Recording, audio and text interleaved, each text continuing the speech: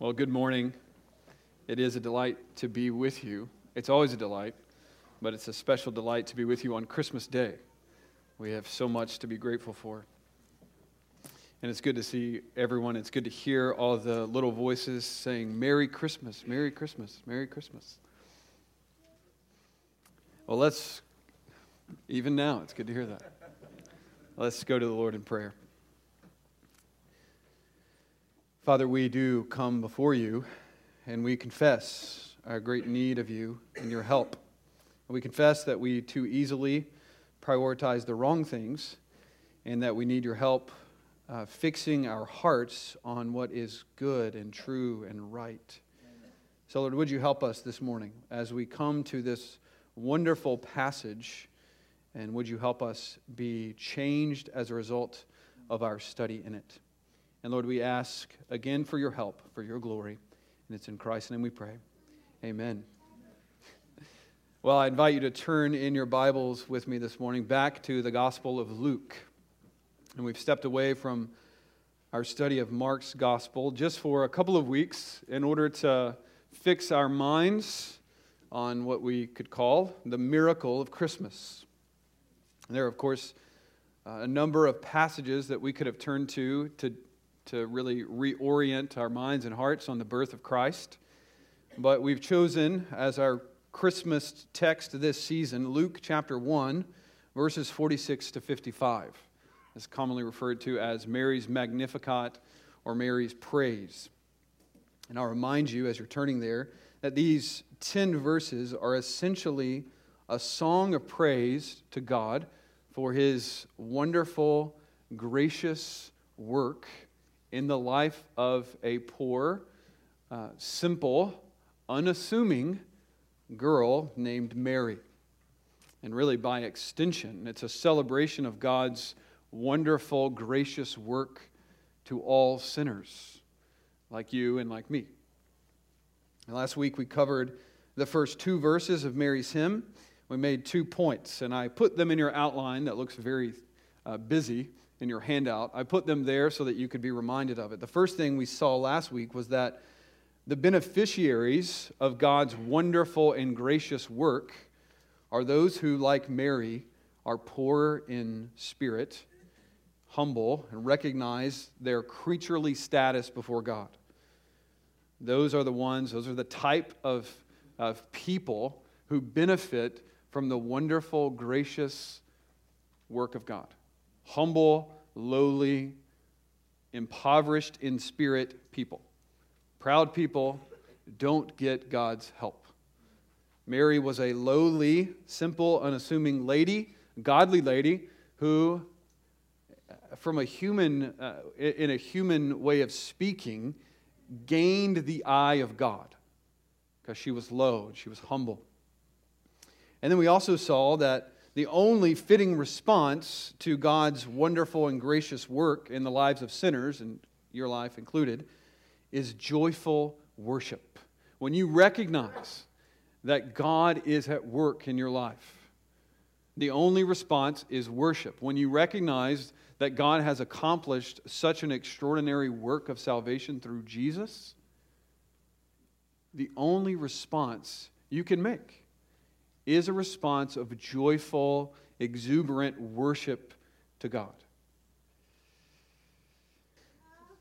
And the rest of Mary's hymn, we've covered verses 46 and 47, but the rest of it, verse 48 to 55, is really Mary's glance, and she's observing, she's looking at the nature of God's work. And it gives us what we might call the grounds or reasons or the motivations for Mary's praise. Why does this woman spill over in exuberant, joyful worship to God?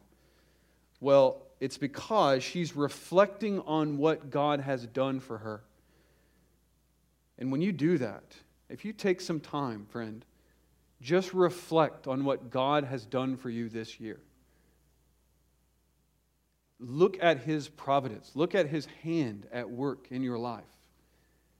You will not be able to contain the joy at His hand if you see it. Even in the highs and lows, God is at work. And what happens when we look back on our life at God's providence, His invisible hand orchestrating the details of our lives, even in the most difficult seasons, we can see that God is at work for good. And we can really, the response to that, the response of looking at God's work is worship. Is worship. And Mary, she reflects on what God has done, and there are three features of God's work that stand out to her. And I've given you those in the outline. She sees God's compassion. She sees God's acts of power for her. And then she looks back on the full panorama of history, and she sees that God acts with remarkable consistency. She's reflecting on what God has done for her in this moment, but she's looking at His compassion in verses 48 to 55, His compassion, His power, and then she's looking at all of God's work throughout history, and what we find is that God acts consistently. God has not changed, and that truth, we'll get to it, is remarkably stabilizing for the Christian. That God does not change. Although our circumstances change, God is immovably, fixedly resolved to accomplish His good purposes in your life and in mine. Okay, so I invite you to stand with me. We'll read Luke chapter 1, verses 46 to 55. Luke 1, beginning in verse 46.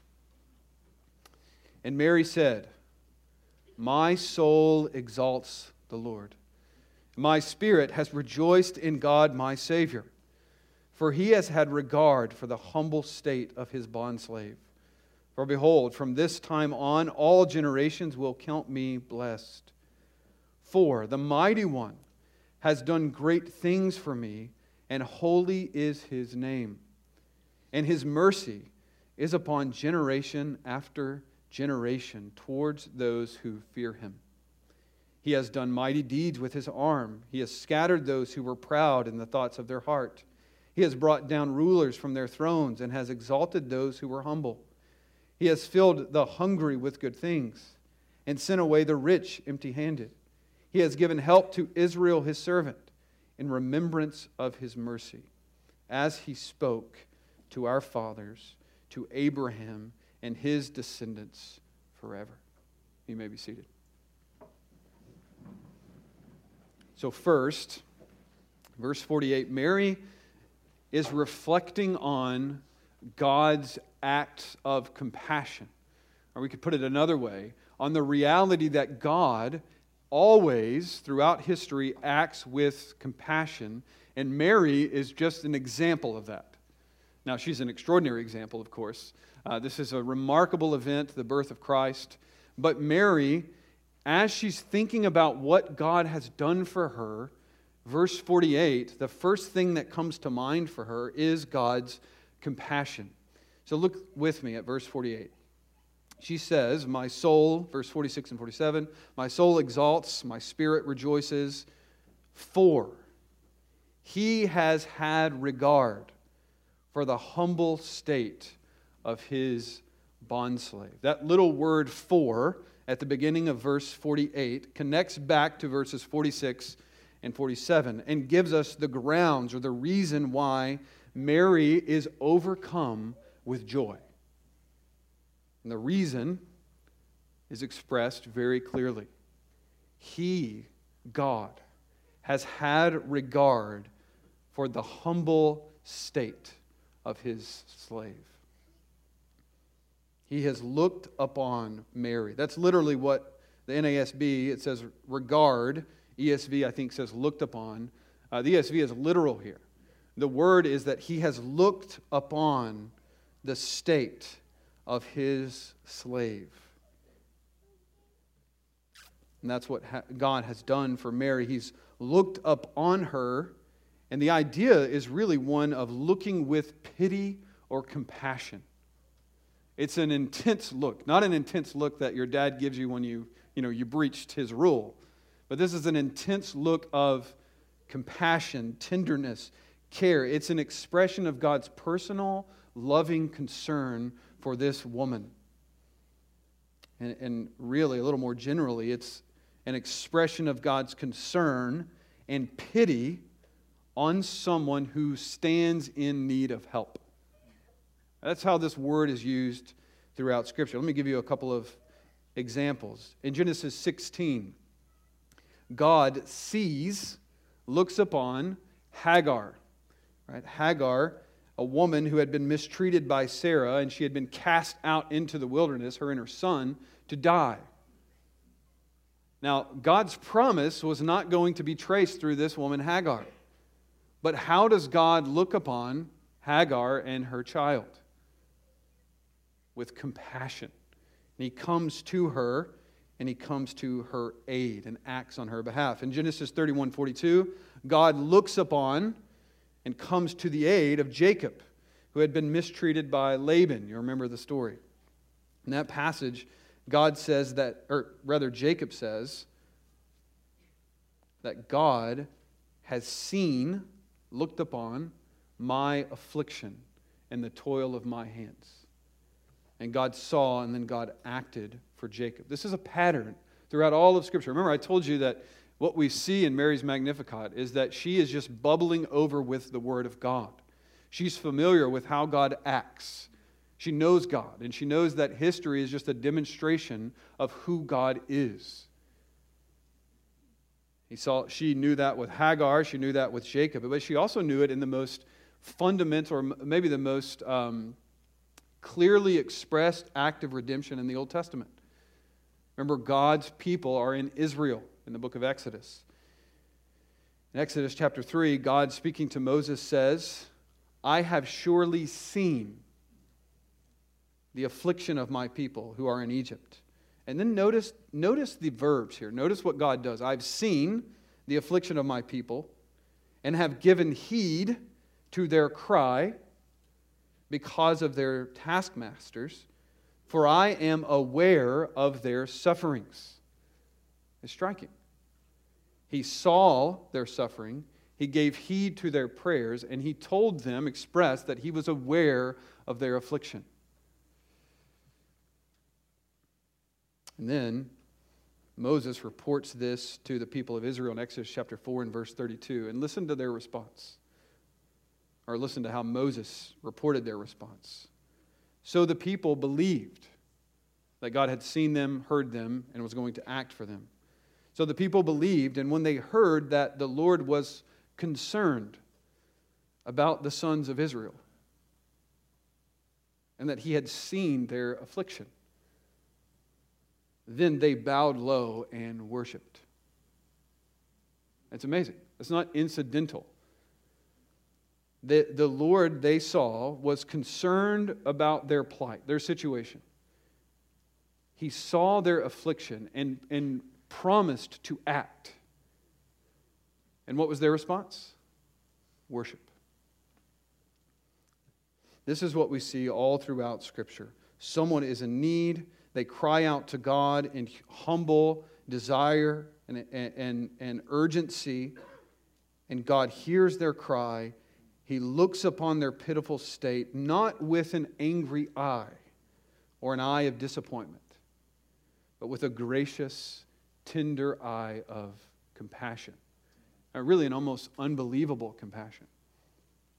And I think that's really our struggle. Something has happened to us. We know that's Genesis 3, the fall, of course.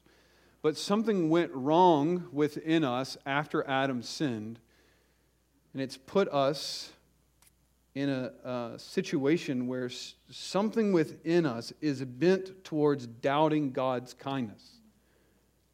We think God is angry all the time with us. And it's hard for us to overcome that impulse. So we think, here I am in this pit, here I am in this really difficult place, and God is removed from me. He doesn't see my suffering. He doesn't know what's happening, and He's somehow disengaged from my situation. If you just read the Old Testament, this is sort of the tendency of God's people, is they think God has somehow overlooked their struggle. But friends, if you see these people in the Old Testament, throughout history, they cry out to God and they think, God, have you closed your eye? Have you looked away from your servant? Have you withdrawn your promise? And they cry out to God, and what does God do? He answers and He acts. This poor man, Psalm 34, this poor man cried, and the Lord answered and rescued me from my trial. All right, this is what we see. This is the refrain throughout all of Scripture. Now, the thing that keeps you from crying out to God for His compassion is that perhaps, I would guess, you think God has no compassion. Or you think His compassion is somehow dried up. You think somehow He's overlooked you in your plight, your situation. But friends, over and over, the refrain of Scripture is that God comes to needy people. Humble people who express their need. God comes to them not with anger, but with compassion and mercy, and He acts for them. And isn't that really the story of Christmas? Right? And this is the story of Christmas. God looks upon a dark world full of rebels against His will, and actually without them even calling for Him, He acts and writes the story of redemption. He sees their pain. He sees what they've caused in their own lives and the results of sin in the world. He looks upon their pitiful state, and He does the unthinkable. He acts for them. He acts. He dispatches His own Son from heaven to come and save His people. That's what He does. And this theological reality is put on display for us at Christmas in really a remarkable way. When we see the Nativity, what we're seeing is God's mercy, God's compassion incarnate, God's gracious condescension to us in our need. And He comes to us, and He meets our most urgent need. So, I would just encourage you, as you contemplate your own situation perhaps this Christmas, maybe you're alone, maybe this year hasn't gone the way you wanted it to go, maybe you've come down with things this year that you've never hoped to experience. Take some time to reflect on God's goodness to you. Take some time. Write down what God has done for you this year. Through all the highs and through all the lows, God is acting with compassion in your life. And once you stop to consider it, you'll find your heart soaring like Mary's. Right, when she stopped and recognized God's work, the veil was pulled back. She could see that God was at work. When she did that, Mary couldn't restrain herself. Right, she just bubbles over and writes this wonderful song. And Mary's first realization in verse 48 was that God had looked upon her humble estate. He had acted with compassion. And so her response was to bless God for it. She knew that she deserved nothing good from God. She knew that. When you know that, when you realize that, when you believe that, that makes you grateful for every little blessing in your life. We're not going to complain, we're not going to murmur or repine against God when we understand what we really deserve. We understand we deserve hell. And anything above hell in this life is a gift. And so what that does for us is it makes every little blessing like a Mount Everest. It's wonderful. It's a delight. It's a joy. And for Mary, her eyes were not fixed on her circumstances, but on the work of God. And friends, you will find, if you lift your eyes above your circumstances onto the God behind those circumstances, you'll find your heart soaring. You might even write a poem. And you can have Jacob Villa read it for you. All right, let's keep going. I told you this would be a short sermon. Look at verse 49. So not only does God act with compassion for Mary and other humble sinners, but He also acts with power. Verse 49, this is what she is celebrating. Verse 49, for the Mighty One has done great things for me. and holy is his name. The mighty one. The mighty one. That's God, of course. Can be translated as the one who is able. I like that. The one who is able. You lack ability to accomplish one thing or another, to get yourself out of the pit, but the one who is able comes and accomplishes his purposes. Mary is reflecting here on God's might and his strength, directed not generally out there in the world, but directed towards her and her life. Mary doesn't specify exactly what specific things she's considering here when she's thinking about God's ability. But in the context, remember, she's just been told that she, as a virgin, is going to be the mother of the Messiah. She's going to conceive, not from Joseph, but the Holy Spirit would come upon her and she would conceive and bear a son who would be the Savior of the world. And she would, Scripture's clear, Matthew says, that she would remain a virgin until after the Messiah's birth. Now, I don't know how much biology you know, but that doesn't work, right? This can only, be accomplished by the one who is able. The one who is mighty is the only one who can do something like this. And it's incredible. It's an amazing miracle of God. And I think our familiarity with the story sort of robs us a little bit of the wonder of it all. But maybe I can help you here. I think this is perhaps the greatest miracle that God accomplishes. Maybe second, of course, to the resurrection. But this is a wonderful miracle that God has done in conceiving of the Messiah in this woman who remains pure and holy throughout the entire 9 months. The parting of the sea, the Red Sea, the healing of lepers, the raising of the dead, these things, in one sense, seem to pale in comparison to the complexities of causing a virgin to bear a child. And on top of that, for that child to be the infinite, eternal, self-existent, self-sufficient, almighty God incarnate. I mean, the complexities there are innumerable, but it's incredible. Well, the Puritan James Ussher said that the incarnation, Christmas, the incarnation, the birth of Christ, is the highest pitch of God's wisdom, goodness, power, and glory.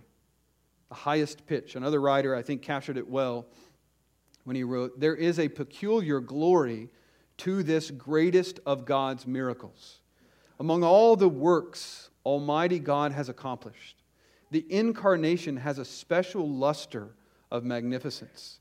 The juxtaposition of the majesty of the infinite God with the humility of the infinite man, or the finite man, rather, united in one magnificent person, renders the glory of the incarnation more especially brilliant than all other of God's glorious works."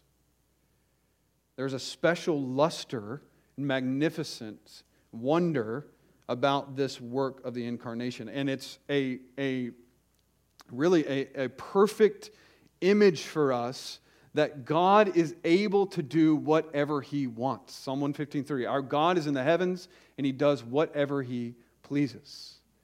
God is the one who is mighty. He is almighty. He is the one who is able. He's not restricted. He's not constrained. He's not diminished by the size of whatever problem is in front of you. He is the one who is able. And He has a habit throughout history of demonstrating His ability again and again and again, not so that we all say, "Oh, that's good," but so that we all see it and wonder and worship at the one who is mighty. And Mary's joy, though, extends, I think, beyond the reality of the virgin conception, the greatest miracle perhaps, to the reality of the Messiah's salvation. So Mary is thinking beyond herself here. She's thinking beyond herself to a salvation that would encompass the entire world. Mary understood the expansiveness of God's promise to her, and she understood that what God had done for her would redound in praise and worship to God for generation after generation after generation. That's verse 48. For behold, from this time on, all generations will count me blessed. This language picked up from Leah all the way back in Genesis chapter 30. There are a couple of other places where this language is used. Genesis 30, verse 13, God blessed Leah with another child, and Leah's response was to say, "Blessed or happy am I, for women will call me blessed or happy." So she named the son Asher, which means happiness or joy or delight. So Leah's joy extended to women. She said, "Women will now call me blessed or happy." But Mary's blessing, her blessed state, would extend beyond just women to encompass generation after generation after generation. And the idea here is that every subsequent generation would look upon Mary as a woman who was especially favored by God. Now, we have seen that's not because Mary was extraordinary. No, she was perfectly ordinary. But she was the beneficiary of God's work because of her low, humble, godly state. Now, we should say here that this verse has nothing to do with us worshiping Mary for generation after generation. Mary would be appalled by that idea. It has nothing to do with that, but it has everything to do with the generational awareness that Mary was unquestionably blessed by God to be the mother of the Messiah. Jesus is the delight of every Christian, right? Jesus is the delight of every Christian, and Jesus will be the delight of every being throughout eternity, right? Every believing soul throughout eternity. Mary gets to spend her life with this infant Messiah as he grows. She gets to be the mother of the Messiah. There is no person more influential than a godly mother. And here is Mary with the delight and the privilege of being the mother of Jesus, meaning that for 30 some odd years, maybe, I don't know when Jesus would have left the home. He probably would have left at just the right time. That's certainly true. But for however many years Jesus was at home, maybe 13, Jesus and Mary are right next to one another. Mary is delighting in the Messiah, God made flesh, in her home. Can you imagine? And not only that, but every generation following Mary looks back at Mary and says, "Wow, what a miracle, what a wonder that God has done this work through this woman." But all of it, remember, this is really not about Mary in one sense. It's all about the wonderful work of God. And so all generations will call her blessed because they will go through Mary to bless God for what He has done for sinners like us. I got off my notes. Okay, so this reality of God's compassion to Mary, He looked upon her with a merciful, kind, loving eye. And then He acted. His compassion on her moved Him to act. This is what God's compassion does. It moves us to act. And it moved God to act in an extraordinary way. And Mary, upon reflecting on God's compassion, His power, she's moved to worship. But then we see, as we move to verse 50, another feature of God's work that fueled Mary's worship. What is it about God's work that fueled Mary's worship? His power, compassion. But there's another feature in verses 50 to 55 that we could call consistency. the consistency of God's work. I think that's what Mary's doing here. Look at verse 50. She says, His mercy is upon generation after generation toward those who fear Him. It's striking. She's celebrating what God has done for her in the first few verses, and now she shifts a broad overview of God's normal ways of relating to humble, believing people. And He acts with consistency. To be consistent is to act in the same way over time. And there is no being more consistent than God. He acts with power. He acts with compassion throughout history. He is always the same. He doesn't change. He is immovably good, wise, and sovereign, and merciful. Do you believe that?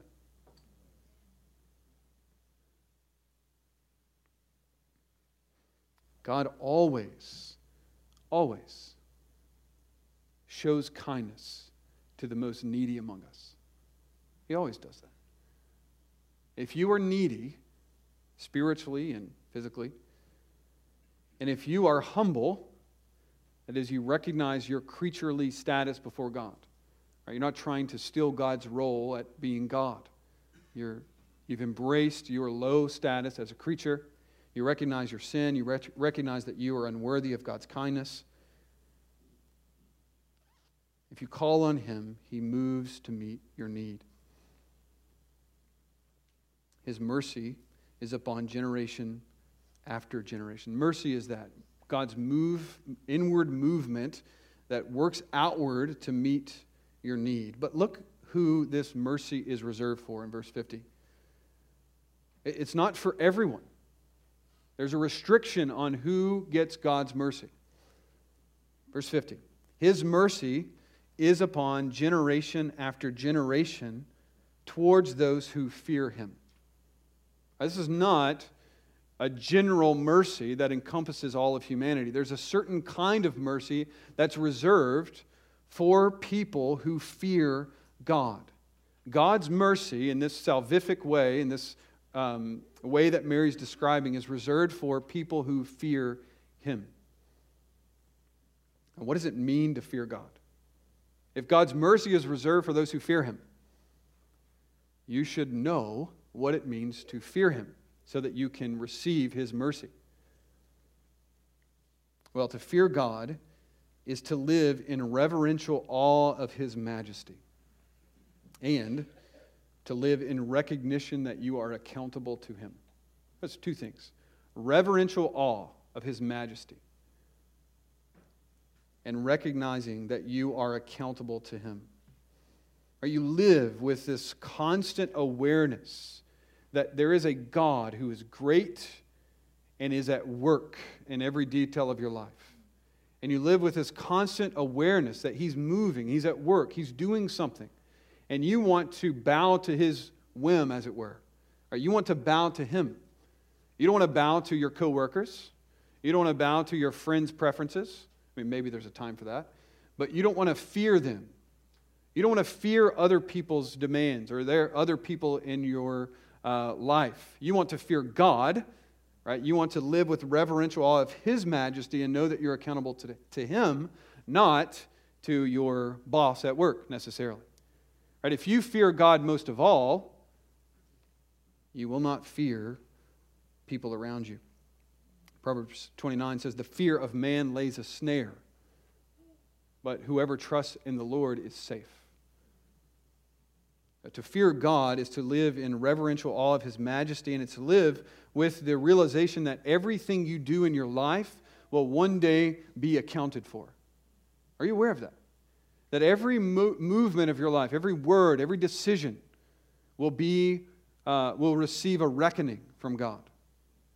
Now, I'm not talking about unto salvation. That's certainly true if you're outside of Christ. If you're in Christ, your eternity is secured, but you will stand before God to give an account for the life that you have lived and how you've stewarded your life and your words and your finances and your energies. To live with that awareness brings sobriety. Right? It brings humility, one, and it brings an urgency to all that we do. There is nothing wasted. Right? There is nothing that is amoral, meaning that it's insignificant. Everything will be weighed, and we will give an account. I love 1 Peter 1:17. It says this, if you address as Father, you're speaking to Christians, if you address as Father the one who impartially judges according to each one's work, conduct yourselves in fear during the time of your stay on earth. I don't think that you get to call him Father and then just live however you want to live. And if he's your Father, you should conduct yourself in fear, reverential awe of him, knowing that, he goes on, you were redeemed not with perishable things like silver or gold from your feudal way of life inherited from your forefathers, but you were redeemed with the precious blood of Christ as a lamb unblemished and spotless. In other words, you ought to live with reverential fear of God because he has saved you. He's purchased you at the highest price, the blood of his Son. And he will also give an accounting. You will also rather give an accounting to him. He will come and you will report to him what you have done with the life you've been given. I love the way that the Puritan John Flavel said it. He said, the fear of God is a gracious habit or principle planted by God in the soul. He's getting that from Jeremiah 32:40, which says God will put the fear of God in us. He said it's a gracious habit planted by God in the soul, whereby, listen to this, the soul is kept under an holy awe of the eye of God, and from thence is inclined to perform and do what pleaseth God, and to shun and avoid whatsoever he forbids and hates. So the fear of God, according to Flavel, is to live your life under the holy awe of God's eye. Do you live that way? Live under the eye of God. And that awareness then inclines you to live in such a way that pleases him. Well, those who live this way, with reverential awe of God's majesty, and a steady realization that God is the one to whom they will give an account, not their friends, their cousins, their aunts, their uncles, but their accounting will be to God. Those who live this way are promised God's help. They're promised the mercy and the help, the assistance of God. That's what verse 50 says. His mercy is toward those who fear him, his compassionate help. We belong to him, and he can do with us whatever he wants. That's the reality of living as a slave before God. But when we fear God, we live with this awareness that God always does what is right and best. Right? I don't exalt my will above God's will. Right? You have a will in a situation, you want it to go this way. Well, maybe it doesn't go that way. Well, whose will won? Not yours. Ultimately, God's will won. Right? It's his decree that's unfolding. Our job is not to do God's work for him, but to bow to him and say, Lord, your will is right. And I think that's what Mary means in verse 49 when she says, and holy is his name. And holy is his name. The idea I think she's driving at here is that he is impeccable. Everything he does is right. He is too good to make a mistake. Right? He's too good to be unkind and too wise to make a mistake. This is who God is. He is the potter. We are the clay. We bow to him. We don't try to rule over him. We bow with a reverential awe and submit to his sovereign purposes for us. That is a pathway, the pathway to joy. Right? When you recognize that God is good, wise, and sovereign, and that he's at work in your life and in the world doing what he wants to do, not what you want him to do, then you find you're relieved of the burden of trying to do God's job for him, and you can relax. This is, I think, what Jesus said when he said, Matthew 6, sufficient is the day for its own trouble. Right? Seek first the kingdom of God and his righteousness, and all these other things will be added to you. Live like the birds. Right? They neither toil nor spin. They just sing and eat. Right? God has accomplished it all for us. And Christmas really does demonstrate that God has acted sufficiently for us. He's met our need, and He's in charge. And He's demonstrated that He can orchestrate history according to His appointed end. I love Galatians 4. In the fullness of time, God sent forth His Son. He exalted and lowered kings. We're going to see that. He had worked everything out to accomplish His purpose with the Messiah. Now, don't you think He can do the same for you? Your life is under His care. Okay, now, verses 50 to 55 simply demonstrate what I'm arguing here.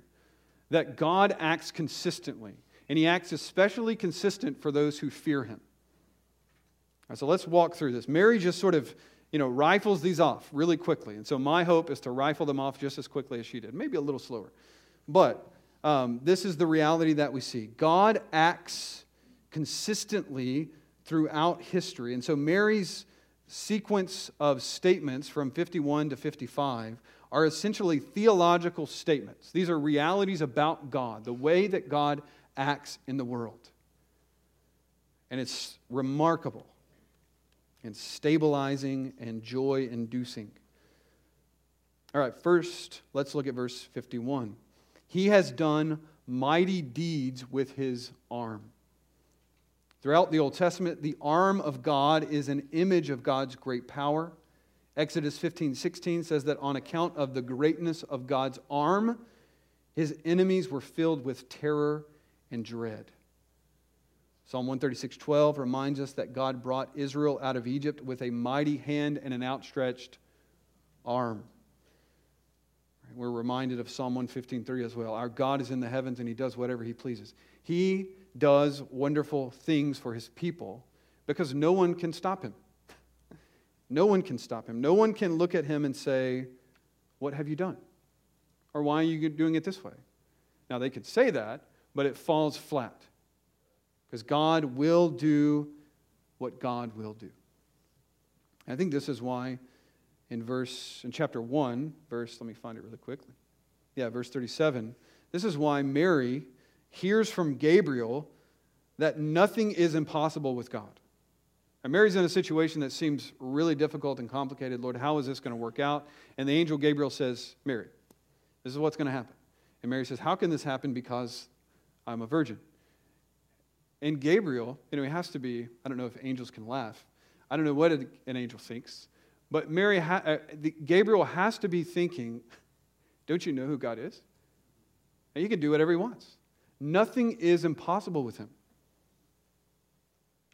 Okay, look at verse 51. B, He has scattered those who were proud in the thoughts of their heart. He's acted with mighty deeds, and He's scattered those who were proud in the thoughts of their heart.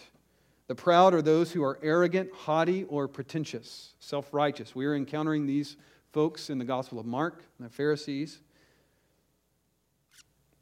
And God opposes the proud. Of all the diseases that mankind experiences, the most deadly disease of all is pride. And that's true. And do you know why that's true?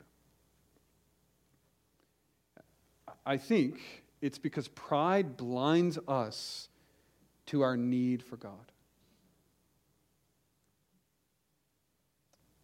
Pride causes us to forget God.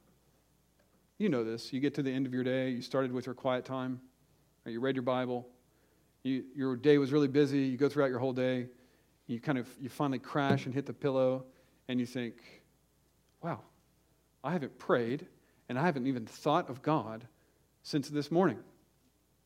Why is that? I somehow thought I could make it through this whole day without God's help.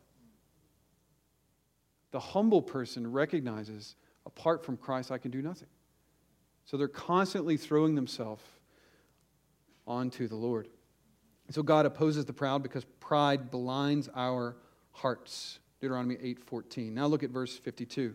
He has brought down rulers from their thrones and has exalted those who were humble. Again, this is a pattern throughout this hymn that God raises the low and brings down the proud.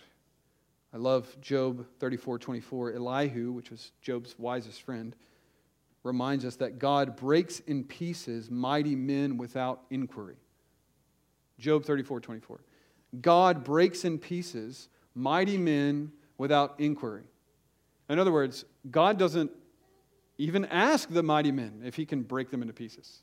He just does it because that's what God does. He opposes the proud. He brings them down and he lifts up the humble. Verse 53, she says, he has filled the hungry with good things and sent away the rich empty-handed. Psalm 107, verse 9, Psalm 103, verse 5. Each of these psalms underscore the reality that God has a special eye for those who are hungry, physically and spiritually. I think she's talking spiritually here. Psalm 103:5 says, he satisfies us with good things so that our youth is renewed like the eagles. God satisfies the needy. Augustine said that our hearts have a God-shaped hole. And people go around trying to fill that hole. You might be here this morning. It's Christmas Day. I need to go to church. We're glad you're here. Please come. You should come next week as well. It'll be New Year's Day. You should come and start the year off right. Be in the Word of God. This is the time to make those changes in life. So come. We're glad you're here. But you may be here today, and you're here because you've been trying to feel that void in your life. You've been trying to find satisfaction. Friends, you will never find it. There's only one God, one thing, one being who can fill the hungry desire of the soul, and that's God. He satisfies the hungry with good things, but he sends away the rich empty-handed. That's the opulent. Those who have no need of him, he casts them aside. This is God's consistent way of dealing. And then look lastly with me at verses 54 to 55. He has given help to Israel, his servant, in remembrance of his mercy, as he spoke to our fathers, to Abraham and his descendants forever. Now, there is, without a doubt, several sermons in those two verses, but I have a commitment to you, and I'm not going to preach a whole sermon on those verses, although it's really hard not to. So let's walk through this. I think this is sort of the undergirding foundation for all that Mary is rejoicing in.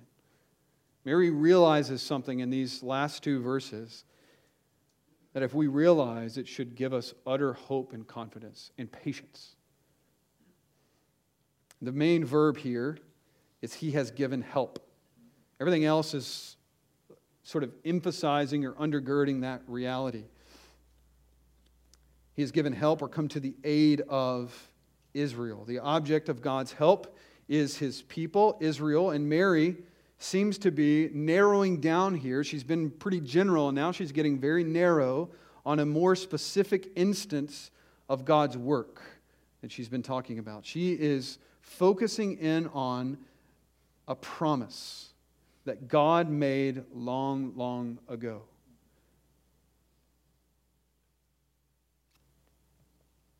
The promise that came to the world in Genesis 3:15, that from Eve a Messiah would be born who would crush the serpent's head. And that promise was that the seed or descendant would come from Eve and one day would emerge, crush the serpent's head, destroy his works, and ultimately save God's people. That promise advanced from Adam and Eve to Abraham and to his descendants, and to David. And then ultimately, it comes to a head in this poor, unassuming girl named Mary. It's amazing. All of this, 2/3 of the Bible coming to a head right here in this moment with Mary. All of a sudden, Mary is able to see, as it were, the veil is rent, and she's able to see that God is doing something miraculous in the world. Of course, she believed that. But in this moment, all of God's promises were finding their fulfillment in this baby that was in her womb. And it's striking because it's turning out, verse 54, or 55 rather, just as He promised. You see that in verse 55? As He spoke to our fathers. It's just like He said. Mary, in one sense, and all of Israel at this moment, is really vindicated for their trust and confidence in God. Remember, just think of thousands of years unfolding, and God has promised a Savior. A Savior will come, a Savior will come, a Savior will come. Captivity, oppression, judgment, all of these things unfolding in God's people. And then all of a sudden, in this moment, Mary and Israel are vindicated as God enters into time, as it were, and the Messiah is born. Mary realizes, and this is striking, Mary realizes that God is doing exactly what He has promised. Now, here's the question. What has God promised to us? We're Christians. This is Christmas. It's a day where we celebrate the birth of our Savior. But there are a number of other promises, primarily that Christmas is geared towards. And maybe most fundamental of all of them is the second coming of our Lord. And we celebrate the first advent of Jesus because it confirms, just like Mary, God acted just as He spoke to our fathers. The first advent, the birth of Christ, confirms for us that God will do for us just like He did for Mary and Israel. And that will be that Jesus will return. And when He returns, then we will sing joy to the world. The Lord has come. Let earth receive her King. Right? That is the promise of Christmas. Really, that Jesus will come and He will make all things right. Christmas, our celebration today, is essentially a foreshadowing, a reminder that God is a God who acts consistently in history, and He upholds His word, even when it looks like all hope is lost. God is faithful. And friends, I will remind you, He is faithfully at work in your life today. And the more you are aware of His work, the happier you will be. And my prayer for you, my hope for you, is that you will look at this text, that as we've studied it, that your heart will rejoice today at God's work in Christ. But you will find in your heart a renewed confidence in God and a renewed patience as we wait for the return of our Lord. It will happen in His time, and it'll be the right time, just as it was with Mary. Let's pray. Father, we love You, and we do thank You that You have been so kind to us. Who has known Your mind? Lord, Your compassion, Your power, Your consistency played out over history reminds us that You are the unchanging, immutable, faithful God who will do all that You have said, and You will do it in Your way. Lord, help us to let go of our delusions of control, and Father, to resign ourselves as Mary did and say to You, behold the slaves of the Lord. Lord, in every scenario that we would rest in Your work, and that we would find as we recollect what You've done for us in the past and what You're doing for us in the present, and what we hope that You will do for us in the future, that will be the fuel in our hearts for joyful worship to You. And may You, Lord, be honored by Your church today as we worship You for Your faithful, wonderful, gracious work to us in Christ. Amen.